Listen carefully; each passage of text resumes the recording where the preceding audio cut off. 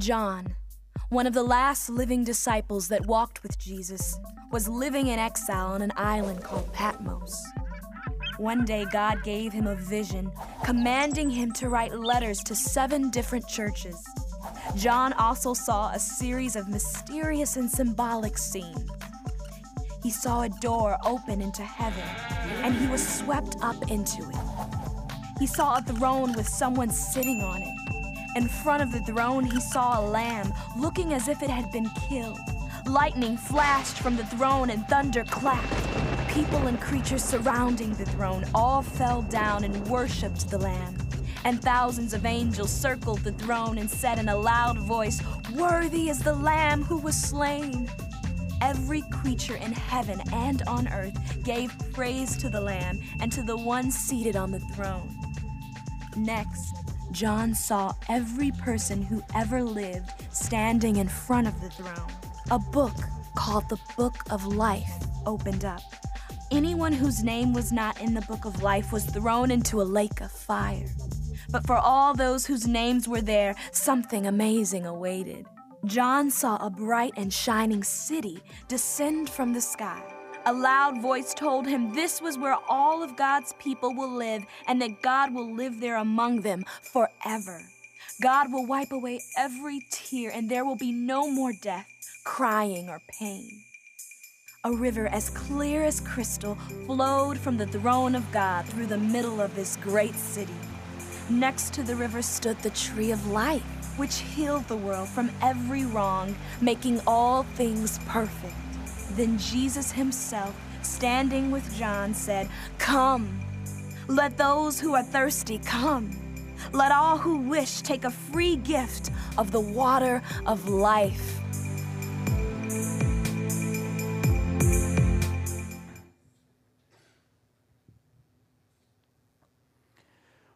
Well, church, congratulations. We are on week 31 of the story, the last week of our 31-week journey through the story.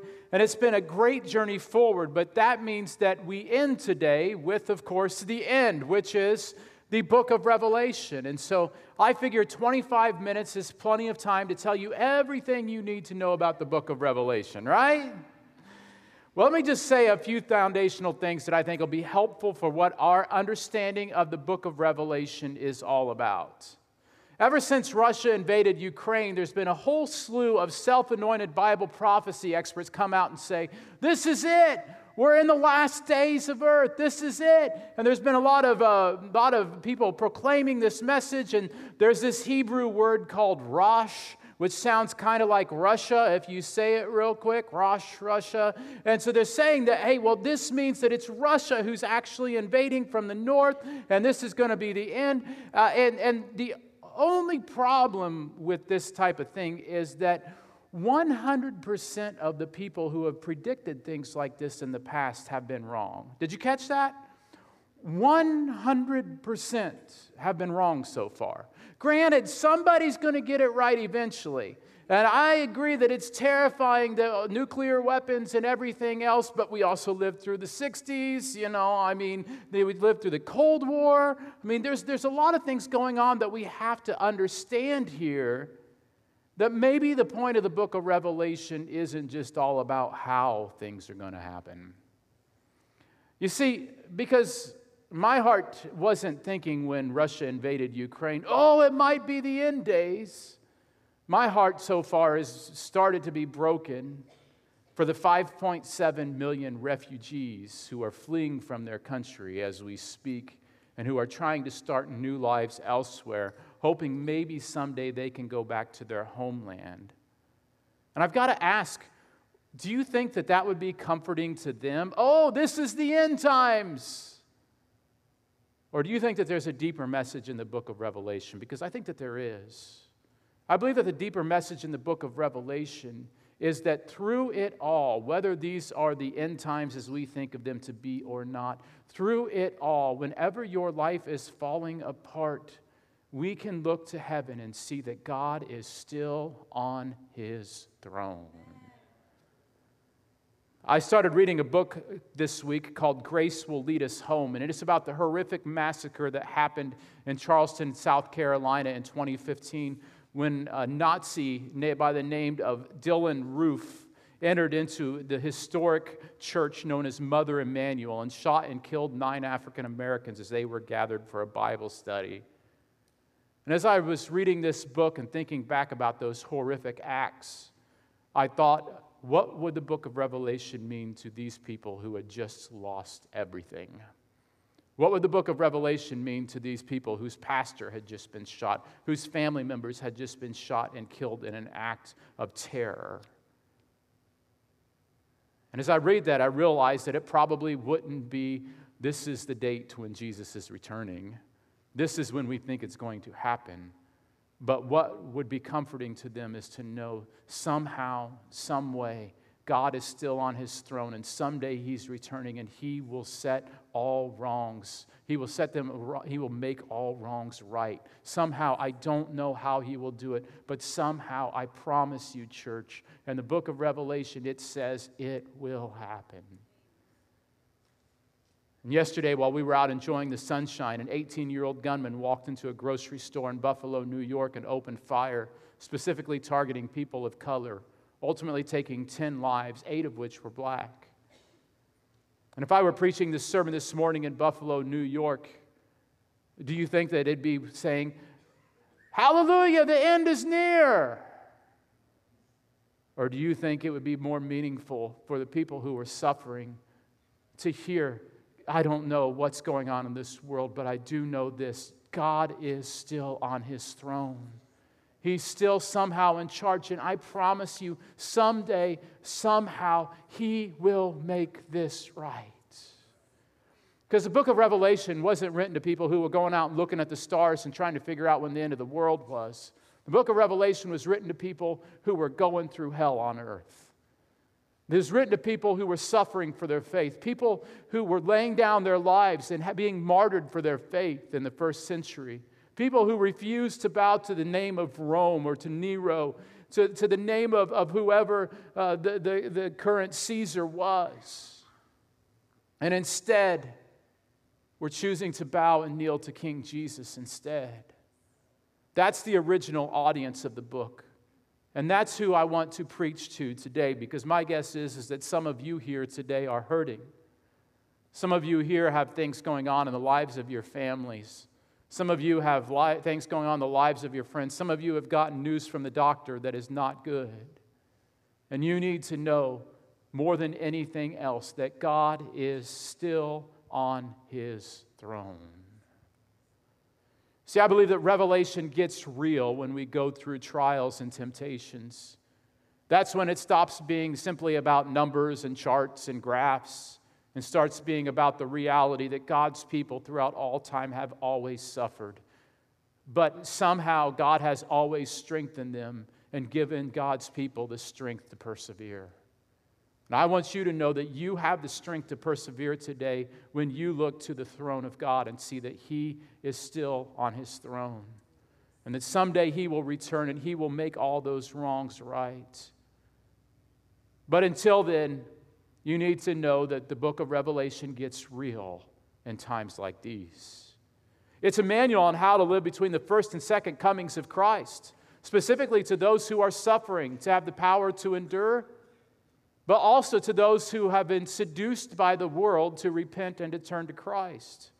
In church, I want to tell you that no culture is above seduction. No culture is above being seduced away from God, and that is certainly true for the United States of America. If you look at all the ways that we have been seduced by our culture, it is alarming. And I believe that the message of the book of Revelation is when you're struggling, hang on to Christ. But when you've been seduced, repent and turn to Christ. 5 of the 7 churches who this book was written to are called to repent. And we need to also recognize that we are being called to repent and to put our focus on Christ and to do away with the ways of the world and instead take up the ways of Christ. So let me just give you a few key concepts when reading the book of Revelation. And if you're interested in more, I spent several weeks preaching through the book of Revelation beginning in September of 2020. And you can go back to those, listen to those messages online or on our Facebook page. If you scroll back a little further and do a little digging, it won't be too hard to find. But let me just give you these key factors before we dive into the text itself. First, Revelation is more about enduring than escaping. It's more about enduring than escaping. In other words, a large part of the population today of Christianity has chosen to believe that the book of Revelation is ultimately telling us when we will escape this earth. But the book of Revelation is about for all of us to endure this world, to hold fast in the midst of the trials that we face. Secondly, Revelation is more about looking back than looking forward. A lot of times people will try to find references to future events in the book of Revelation, and while certainly they may be found there, the reality is that there are over 400 references to the Old Testament in the book of Revelation. You see, if we don't know our Old Testament scriptures, we'll have trouble to understand the book of Revelation. But we need to be looking back rather than looking forward to start understanding the book of Revelation. Next, to understand the book of Revelation, we must first understand what it meant to the original audience rather than trying to pin symbols on what is happening in the world today. There was several books that came out in the 80s and 90s, The Late Great Planet Earth, which actually came out in the late 70s, but all these different things that tried to pin images on what was happening in the book of Revelation. And one of them was like, these locusts are actually Blacktop helicopters, which I agree, or Black Hawk helicopters. I agree, Black Hawk helicopters are pretty fierce machines, but they don't show up in the book of Revelation, okay? These are symbols that we have to understand what it meant to the original audience first. Next, the book of Revelation is more who than how. You see, this is more about pointing us to who, meaning God, than it is pointing us to how things are going to unfold. If you walk away from the book of Revelation with a bunch of hows this is going to happen, but you forget the who, you've missed the point. And finally, Revelation is more about restoring heaven and earth than it is removing earth. You saw that in the video where we had a city and a garden. In the book of Genesis, we see that the Bible starts off with a garden with a river going through the middle of it, and we see the tree of life that is there for everyone, for Adam and Eve to partake of. But God's first command to Adam and Eve was what? Be fruitful and multiply. And so what we see at the very end of the book of Revelation is that has come to fruition. That now, instead of just having a garden, what we have is we have a garden in the middle of a city. And in the middle of the city, there is a river that runs down through the middle of it, and the tree of life is on both sides of the river. What it's saying is that through all the chaos that's happened in the world, through everything that's happened, His plan has still worked. Did you know that? Of all the evil that's happened in the world, of all the atrocities, whether it be Genghis Khan or World War II, the Civil War, all those things that have happened, God hasn't been stumped by any of them. None of those things has changed God's plan. God's plan still exists, and He will work as opposed to everything else that is falling apart. He will work, and ultimately we will find ourselves in a garden in the middle of a city with the tree of life on both sides. And most importantly, what will happen is God will be with His people. It says in Revelation that He will be our God, and we will be His people, and He will walk with us forever and ever. It is Eden restored. And so one of the best ways I can give you to look at the book of Revelation is to give you 7 words. I didn't learn this from George Carlin. He had some other words. But these are 7 words central to understanding the book of Revelation. And I want to give you some words that appear over and over in the book of Revelation and talk a little bit about what they mean. The first word is very simple. It's the word God. The word God exists almost 100 times in the book of Revelation. And again, if you're going to understand the book of Revelation, you need to understand that it's ultimately God who is being revealed. What is being revealed? The word revelation means to reveal. It's God who's being revealed. In Revelation 1:8, it starts off the book by saying, I am the Alpha and the Omega, says the Lord God, who is and who was and who is to come, the Almighty. And Revelation is a series of visions of Christ throughout the book. And the main thing that we are to come away with, once again, is that God is in control and that ultimately He will show that control one day when He chooses to restore the heavens and the earth as one. God, almost 100 times in the book you'll find it. By my count, 98, but who's keeping track? The second word is actually one of 3 words that you will see that's also pretty central to the book. It is devil or Satan or dragon.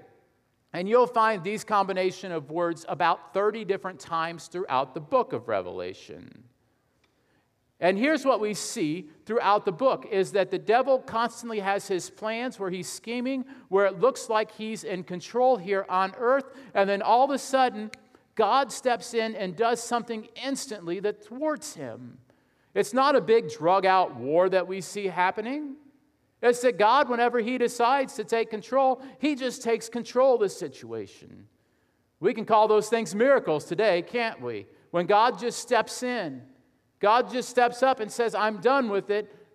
Boom, here it is. Listen to what it says in Revelation chapter 20, verse 10. It says, when the 1,000 years are over, Satan will be released from his prison and will go out to deceive the nation in the 4 corners of the earth, Gog and Magog, and they will gather them for battle. In number, they are like the sand on the seashore. I don't know how many of you guys are going to the beach this summer, but don't waste your time trying to count the sand on the seashore, okay? It's countless, and that's the whole point. This is a big army, and listen to what it says. They marched across the breadth of the earth and surrounded the camp of God's people, the city He loves. This is bad news for God's people. God's people are in a world of hurt here is what it looks like here on earth, doesn't it? So it looks like they're surrounded. It looks like that they have no hope. They've been cut off from any outside influence here. They've been cut off from the outside resources. They're gathered together here in God's city. And listen, I want to describe this war to you, okay? Here's what happens in this war. But fire came down from heaven and devoured them. Did you catch that? That's the war. The history of the war at the end of the earth. There it is. But fire came down from heaven and devoured them. The end. You can't even make that into an hour-long special. It's just the end. When God says it's the end, it's the end. It's not even a battle. They gather for war. God's people are gathered together. And then when they are ready to fight, God just wipes out the enemy. God just wipes them out. Church, I believe in a God who wipes out enemies just like that. I believe that in God who can choose whenever He wants to step in and to destroy what is standing in the way of God's people. I believe in God's people who stand fast and who stand firm in the midst of tremendous adversity, who look to God and who persevere even when things are rough because they know that someday God's going to step in and put an end to it all.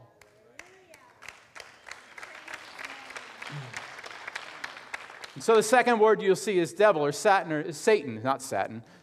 or dragon. You'll see those about 30 times. The third word you'll see is the word nations.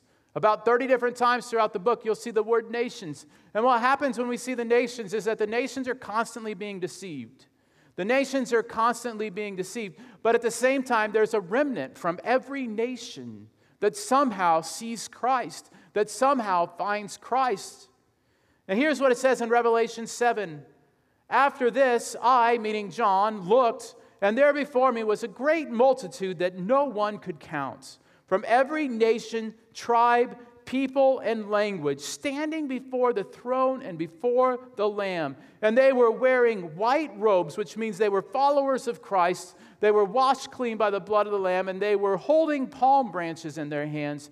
And they cried out in a loud voice, "Salvation belongs to our God who sits on the throne and to the Lamb." And church, you need to understand here, this is why we put an emphasis on reaching all nations and all people groups. It's because God puts an emphasis on that.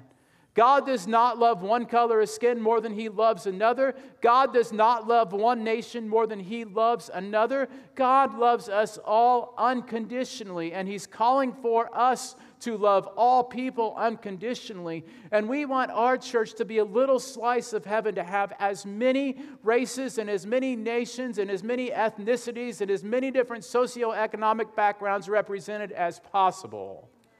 Because that's just a little slice of heaven, and that's what we want people to experience. And that picture, that what it's going to be like in heaven, I love it because I believe that there's going to be Russians worshiping alongside of Ukrainians. North Koreans will be worshiping alongside of South Koreans. Iraqis will be worshiping alongside of Iranians. Believe it or not, Democrats and Republicans will be holding hands and worshiping our one God together. And whites from rural America will be worshiping alongside of African Americans from the inner city. It will all happen when we get to heaven, when we see Jesus as He is. Nations is the third most powerful word, or the third word that we see here in the book of Revelation. And the fourth one, I think you're going to like this one.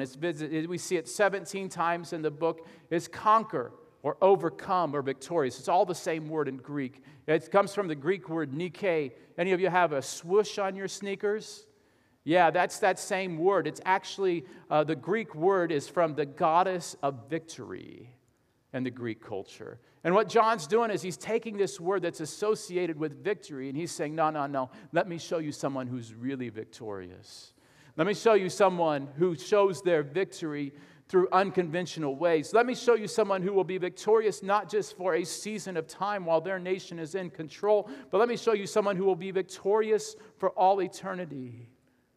But even more so than that, it's a call to us, to the church, to be conquerors. But not conquerors in the way that the world conquers, but to conquer the world with love and through laying down our lives just as Jesus laid down His life for us. In Revelation 3:21, actually to the end of every church, every letter to the 7 churches, there is a call, whether they have been seduced by the culture or whether they are undergoing severe persecution, they are called to be victorious. And it says, to the one who is victorious, I give the right to sit with me on my throne, just as I was victorious and sat down with my Father on His throne. Conquer, overcome, victorious. How we overcome is what is key here. We overcome as Christ overcame. We overcome by laying down our lives.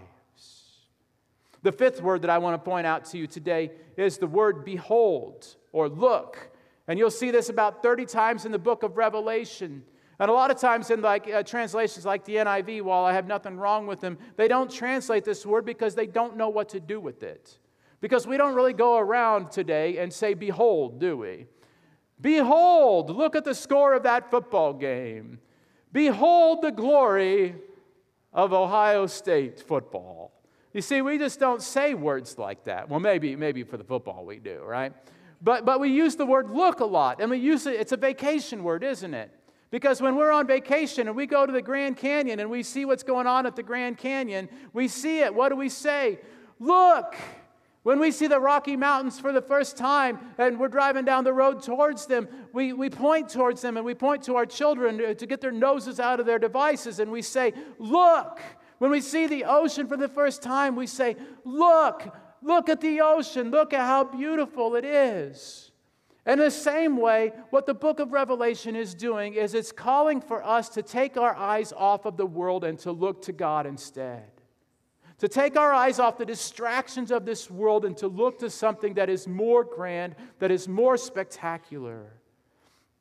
And in Revelation 4:1, it says, after this I looked, and look, behold, it says it twice right there, a door standing open in heaven. You see, when the last church that it mentioned here had closed its doors to God, he looked to heaven and you see that there's a door standing open in heaven.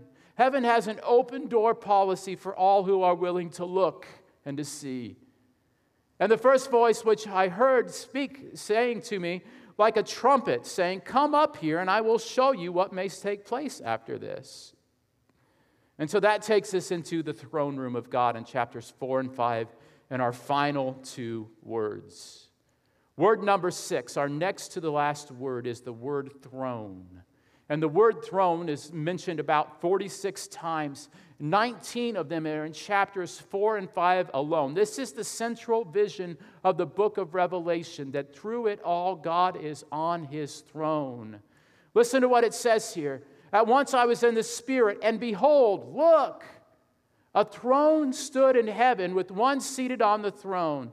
And he who sat there had the appearance of jasper and carnelian, and around the throne was a rainbow that had an appearance of an emerald. Around the throne were 24 thrones, and seated on the thrones were 24 elders, clothed in white garments with golden crowns on their head. And from the throne came flashes of lightning, rumblings, and peals of thunder. This is an image you do not want to miss. God is on his throne, and he is all-powerful. The earth is shaking beneath John's feet as he stands in the throne room of God. And around the throne, on each of the thrones, are 4 living creatures that day and night they never cease to say, Holy, holy, holy is the Lord God Almighty, who was and is to come. Church, God is on his throne. And he will never leave that throne. But he will send his Son down from that throne room so that we can be saved as well. Because the final word that we see in the book of Revelation that occurs some 28 times is the word lamb. It's the word lamb. I'd rather it be the word lion. I like lions. They're the one in control. When was the last time you ever went to the zoo and they had a petting zoo for a lion? It wouldn't work, would it? There'd be a lot of little kids without little hands running around. See, but this is of a lamb who laid down his life. And it says in Revelation chapter 5, Then I saw on the right hand of him who sat on the throne a scroll with writing on both sides and sealed with 7 seals. You see, this is an image of a Greek will. A Greek will would have had 7 seals on it. It would have had to be open in the witness of 7 different witnesses that were there. But this is not a will declaring what assets somebody will get after somebody else dies. This is a will for the heaven and earth. What's going to happen in heaven and on earth to all the people that are there, so that all the wrongs will be righted, so that justice will finally be brought, so that salvation will finally be delivered. And what we see here is this scroll is there. This is the most important scroll in the history of humanity. This is the most important writing, because when it is unveiled, the people of God will be saved. And I saw a mighty angel, is what it says, proclaiming in a loud voice, Who is worthy to break the seals and to open the scroll? This is the most important question, because we know throughout history some people have tried to take control of it. None of them are worthy, whether it be Hitler or Mussolini or Stalin or Putin or even leaders like Roosevelt or Churchill or Biden or Trump. None of them are worthy to take this scroll that is in the hand of God. And it's such an important scroll that as they ask this, who is worthy to break the seals and open the scrolls, John starts to look around heaven. He starts to say, who is it? Who is it who's worthy? This is the most important moment in the history of the world. Who is it that's worthy? But it says no one in heaven or on earth or under the earth could be open the scroll or even look inside of it. John's response is, I wept. And I wept because no one was found who was worthy to open the scroll or to look inside. This dramatic pause is interjected here. This type of weeping is only reserved for a grave tragedy.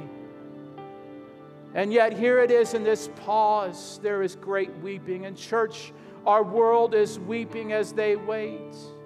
Jews in Europe were weeping at the horrors of the Holocaust, saying, who could ever set this right? Slaves were weeping in the American South at the horrors of slavery, saying, who could ever turn this around? Blacks were weeping in South Africa at the horrors of apartheid, saying, how could these things ever change? Ukrainians are weeping as they flee their country and fight off their oppressors, saying, if only someone was worthy. And John is weeping on the island of Patmos as he is exiled by the very people he was called to proclaim hope to. But he looks and he looks and he can't find anyone who is worthy. But church, this moment doesn't stop here.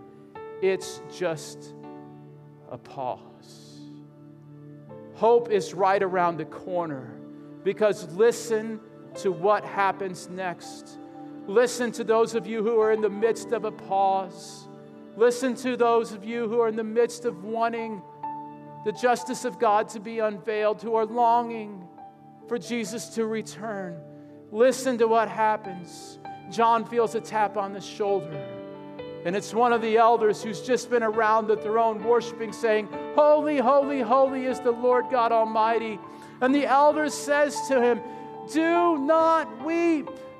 See, look, the Lion of the tribe of Judah, the Root of David, he has triumphed. He is able to open the seals and its 7 scrolls." And so John, he turns and he looks for the lion, but he doesn't see a lion. Listen to what it says. Instead, it says, "Then I saw a lamb looking as if it had been slain, but it's standing," meaning it had died, but it had come back to life. That's Jesus, friends. And he's standing at the center of his throne, encircled by the 4 living creatures and the elders. The Lamb had 7 horns and 7 eyes, which is a perfect number, which is the 7 spirits that God sent out to all the earth. And he went, Jesus, the Lamb who was slain, who laid down his life and is yet victorious, he went and he took the scroll from the right hand of him who sat on the throne. He took the scroll from his Father. And when he had taken it, the 4 living creatures and the 24 elders fell down before the Lamb, and each one had a harp, which was like an electric guitar back in the day. And they were holding golden bowls full of incense, which are the prayers of God's people. The prayers for healing that seemed to never come. The prayers for justice, which were so long delayed. The prayers for victory that seemed to be swallowed up in defeat are now ready to be answered when Jesus unveils the scroll. And it says they sang a new song saying, "You are worthy to take the scroll and open its seals, because you were slain, and with your blood you purchased for God persons from every tribe and language and people and nation. You have made them to be a kingdom and priests to serve our God, and they will reign on the earth." And then I looked and I heard the voice of many angels, because what else can you do in response to the revelation of God than to worship? And it said he heard the voice of many angels, numbering thousands upon thousands, and 10,000 times 10,000. That's another way of saying as many as the sand on the seashore. And they encircled the throne and the living creatures and the elders, and in a voice they were saying, "Worthy is the Lamb who was slain to receive power and wealth and wisdom and strength and honor and glory and praise." But church, you need to know it's not just the angels and the elders in heaven who get in on this singing, on this act of worship. The invitation comes to earth. The invitation comes to us.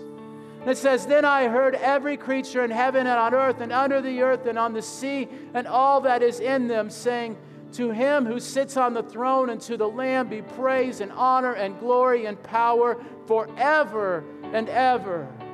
Church, we've been invited to sing along with the worship of the throne room in heaven.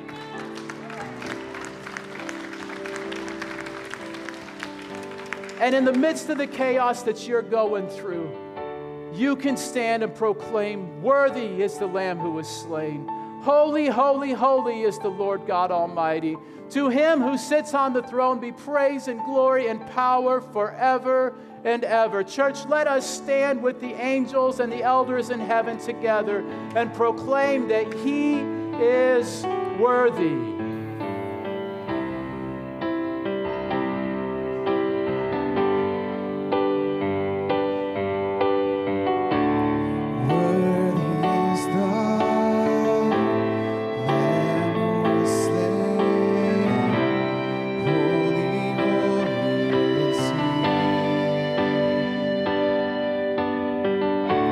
Sing a new song to him who sits on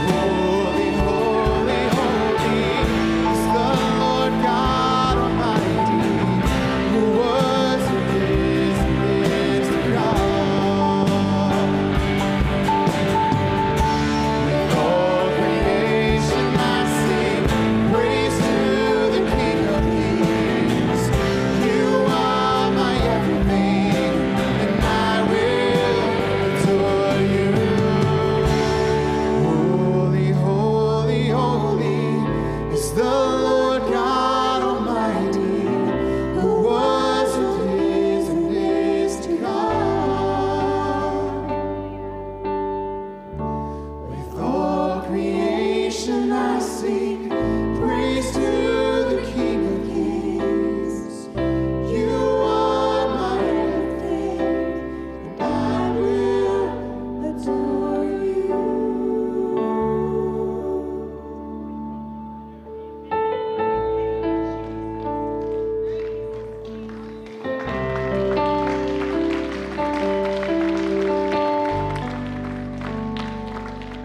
Jesus, we proclaim you, the name that is above every name, that at the name of Jesus every knee shall bow in heaven and on earth and under the earth, and confess that you are Lord, to the glory of God the Father. And as we have looked into your throne room today, and we have seen that you are in control, we take that wisdom, we take that knowledge, we take that, and we want you to make that power so that we can live our lives in such a transformative a way that every neighbor that we have notices, so that every family member knows that there is something different, because we know that you are on your throne. We worship you, Jesus. We praise you. You are worthy. How we long for that scroll to be unveiled. But until it does, Lord, until it does, we will worship you. We will endure. We will press on, because you pressed on. Make us more than conquerors, Lord. In Jesus' name, amen.